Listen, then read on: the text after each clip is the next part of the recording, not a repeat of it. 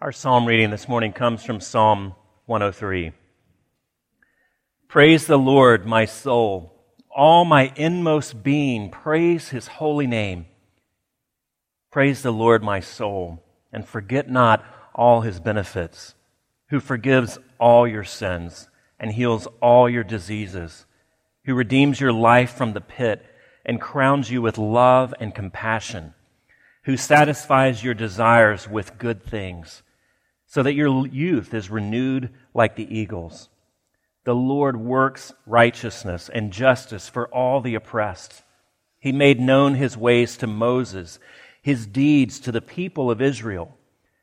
The Lord is compassionate and gracious, slow to anger, abounding in love. He will not always accuse, nor will He harbor His anger forever. He does not treat us as our sins deserve or repay us according to our iniquities. For as high as the heavens are above the earth, so great is His love for those who fear Him. So far as the east is from the west, so far has He removed our transgressions from us. As a father has compassion on his children, so the Lord has compassion on those who fear Him. For He knows how we are formed. He remembers that we are dust. This is the word of the Lord. So if you're new here, we've been going through a series where we're looking at each of the components of our liturgy. And if you haven't been able to tell so far, this morning we're looking at song. Where does singing fit into our liturgy and our worship and our relationship with God? And strangely, as the calendar would have it, our chief musician, my staff partner, Matt Curl, is not here. He's out hunting. Apparently that's more important. But we give him time off. He does deserve that. So I wanted to thank Lindsay, wherever Lindsay is, for coming and leading. We've missed her sweet voice. So thank you, Lindsay. As we begin to talk about singing, let me pray for us as we get started. Gracious God, as we are gathered here, considering what it would mean to trust You this week, maybe we're considering that for the very first time. As we listen to this passage, this sermon, our fears, our suspicions, our anxiety wells up within us. Maybe we've tried to trust You before, and life didn't go the way we thought it should. We tried to search for You, and we've encountered a church that maybe seems more intent on policing its boundaries than inviting in and welcoming the lost soul. We have hurts, we have scars, maybe from a Christian friend or maybe from a leader like myself. But beyond what's been done to us, we've also harmed others. We've hurt ourselves. And so we wonder if it's realistic to hope that in this service that You might have something to say to us, something that will be beautiful enough to change us, a light bright enough to shine into our darkness and make us light, make us new. Would You let that hope, Lord, not go unmet? We are open to Your meeting us in ways that might be surprising, might be unexpected, but don't leave us as we came in. Wherever we find ourselves this morning, would You draw near to us and draw us near to You? Holy Spirit, would You do that in Your power, not in mine? We pray in Jesus' name. Amen. In 1977, NASA launched Voyager 1 and Voyager 2 in the same year, speeding away from the Earth at enormous speeds. And even at those speeds that they picked up after orbiting other planets and so forth, it's going to take tens of thousands of years even to get into just another part of our own little Milky Way galaxy. And attached to each of these, affixed to them, was a golden record. And it was called the Sounds of the Earth. And on this golden record was inscribed two bodies, a male and a female.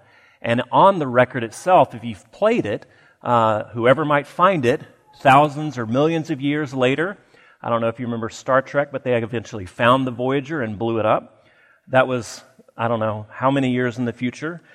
But they also put not just pictures of human beings, but they put the sound of a heartbeat. And they put music on this disc. Over 30 years later, Annie Droyan, who served as the creative director of the Voyager Interstellar Message Project, reflected on why she chose to include music in the sounds of the earth. The first thing I found myself thinking was of a piece by Beethoven from Opus 130, something called the Cavatina movement. When I first heard this piece of music, I thought, Beethoven, how can I ever repay you? What can I ever do for you that would be commiserate with what you've just given me? And so, as soon as my colleague said, this message is going to last 1,000 million years, I thought of this great, beautiful, sad piece of music on which Beethoven had written in the margin the word Sehnsucht, which is German for longing. So NASA chose a great song of human longing and launched it into space, as if to say, this is who and what we are as human beings, creatures of longing. And one of the most immediate, most visceral, most powerful, most direct ways that they thought that they could communicate this was through music. It was through songs. They launched a spaceship into the farthest reaches of our galaxy, and to communicate who we were, they included songs, particularly of human longing. From the beginning to the end of the Bible, there is singing, there is music, there is dancing. The first musician, Jubal, shows up in Genesis chapter 4, and he's called the father of all who sing, all who play the harp and the flute. Moses sings a song of praise after the Exodus. Deborah sings a song of praise after victory in battle. King David played the harp, and he wrote many of the psalms that we have in our Bible that are meant to be sung to the Lord. The Lord Jesus sings a hymn with his disciples at the Last Supper. Paul and Silas, chained in jail, sing a hymn of praise to God. And the book of Revelation says that there are heavenly choirs that join together in praising God. There is singing.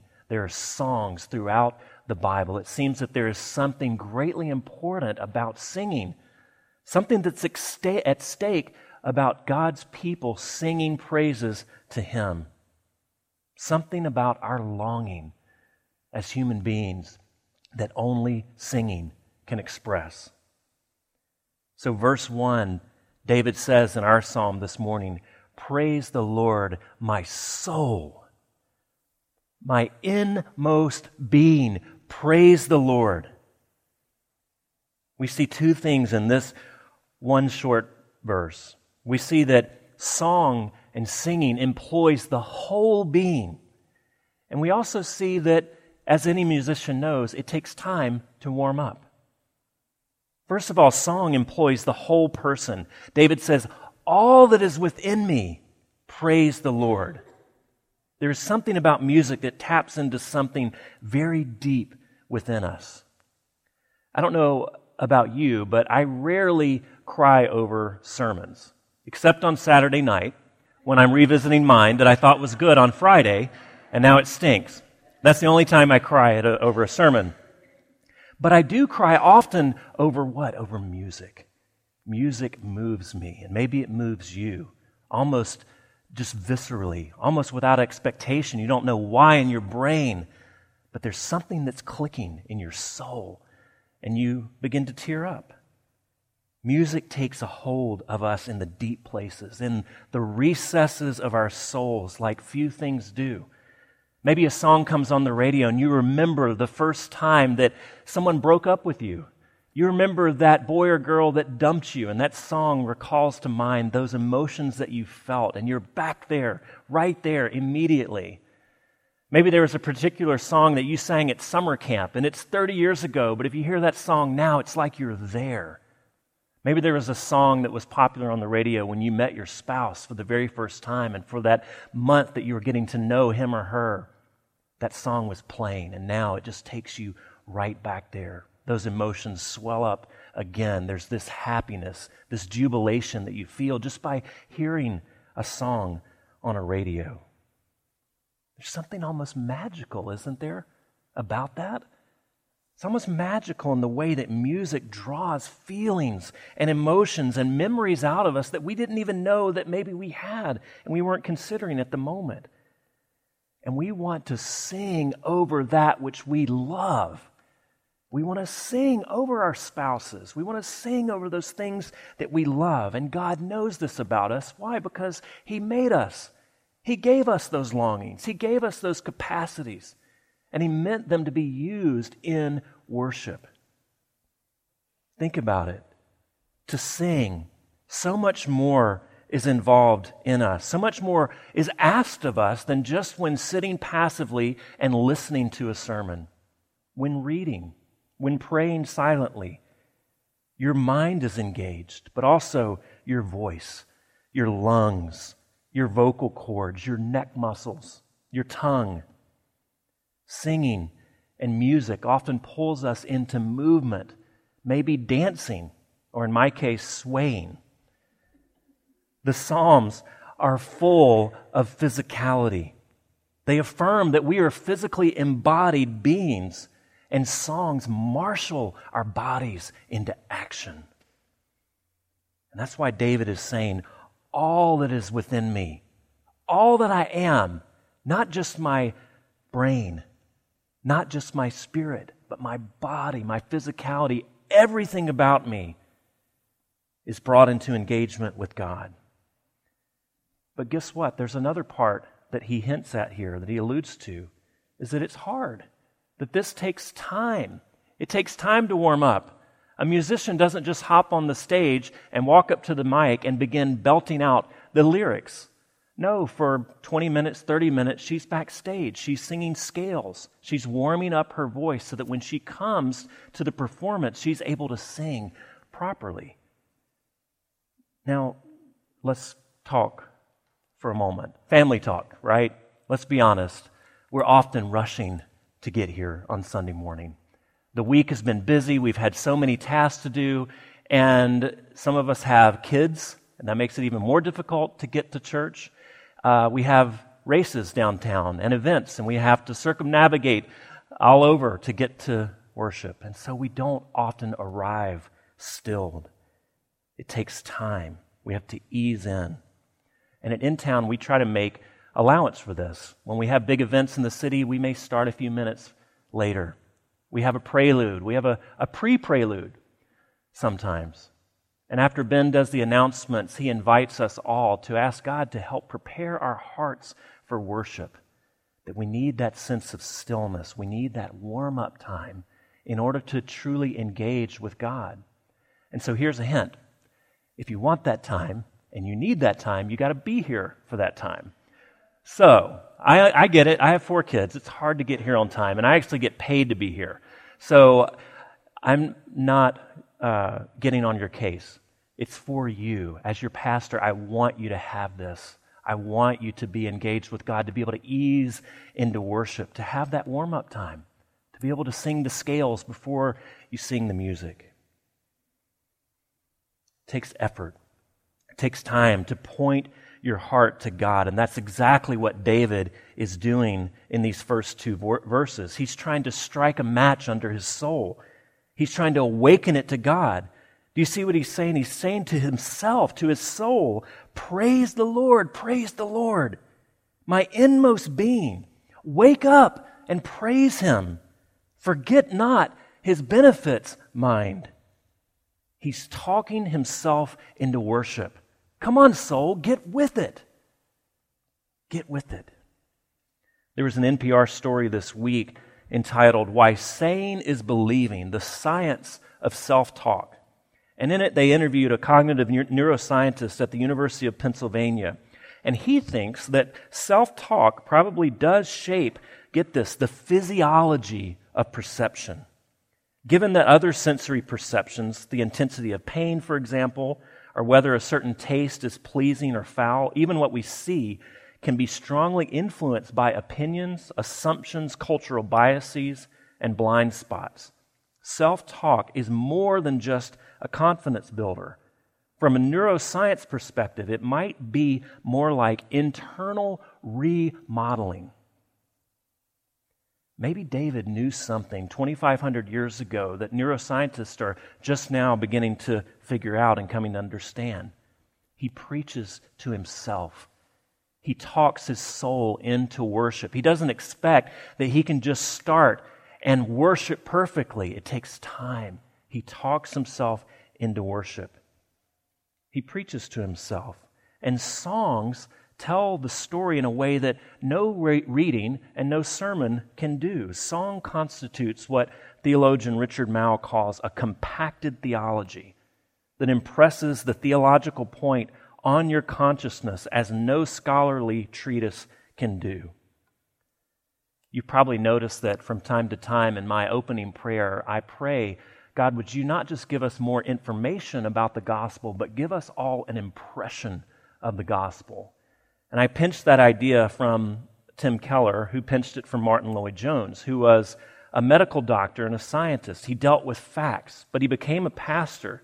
And he came to understand that it's less important what we know. It's less important the theological facts that are gathered in our cranium.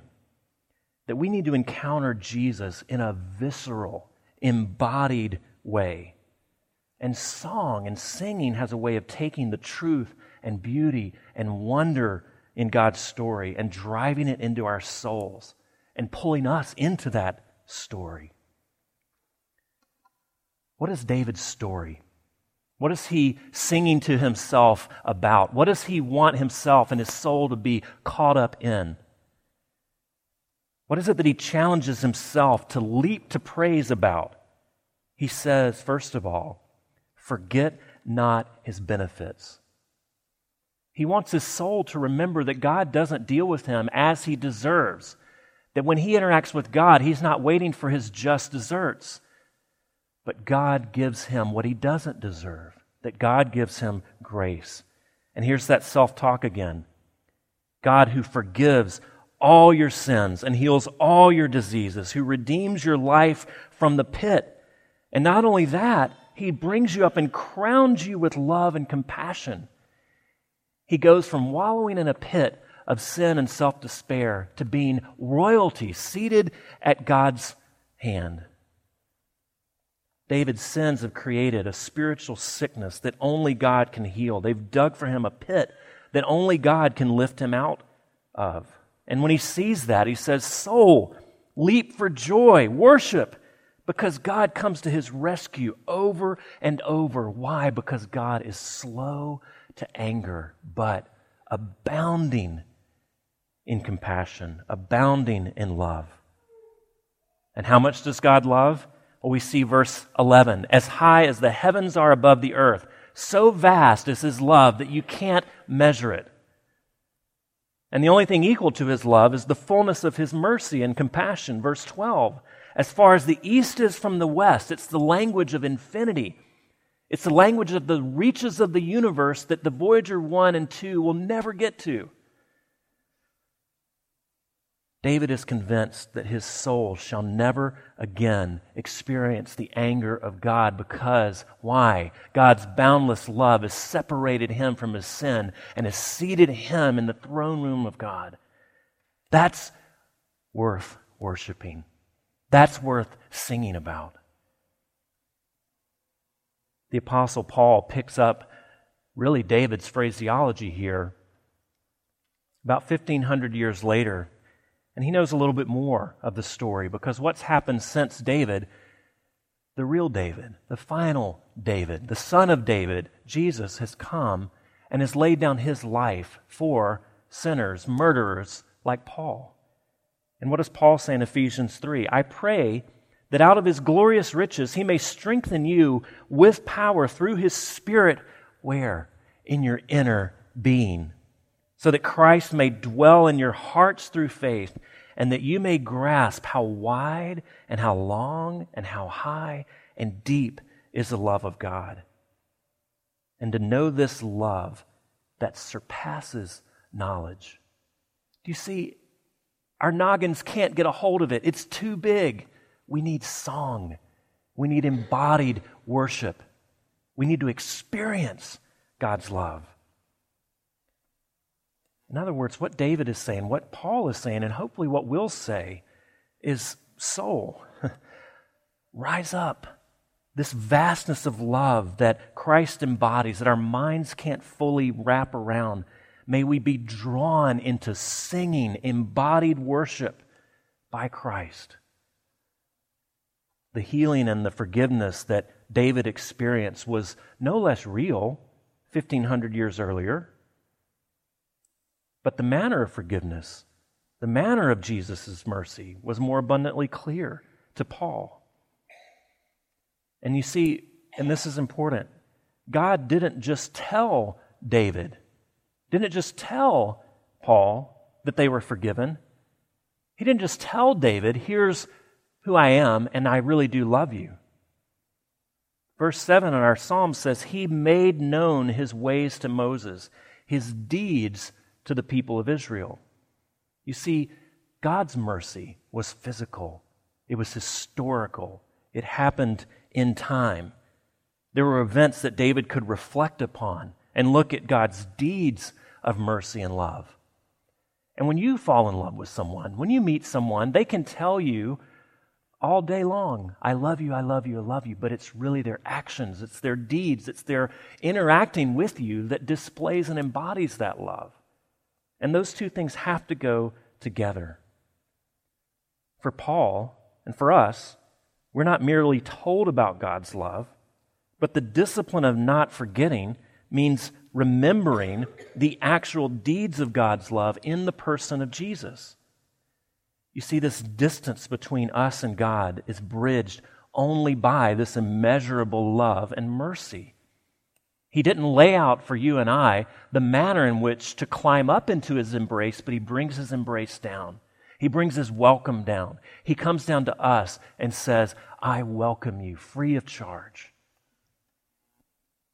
God's love and mercy is so rich and boundless that Jesus takes on flesh to bring us out of the pit and into His arms, to heal us of our sin and seat us in the riches of heaven.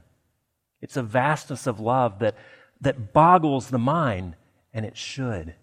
It engages all of us. That God would sacrifice the life of His only Son, perfect and holy, to enfold us in this love.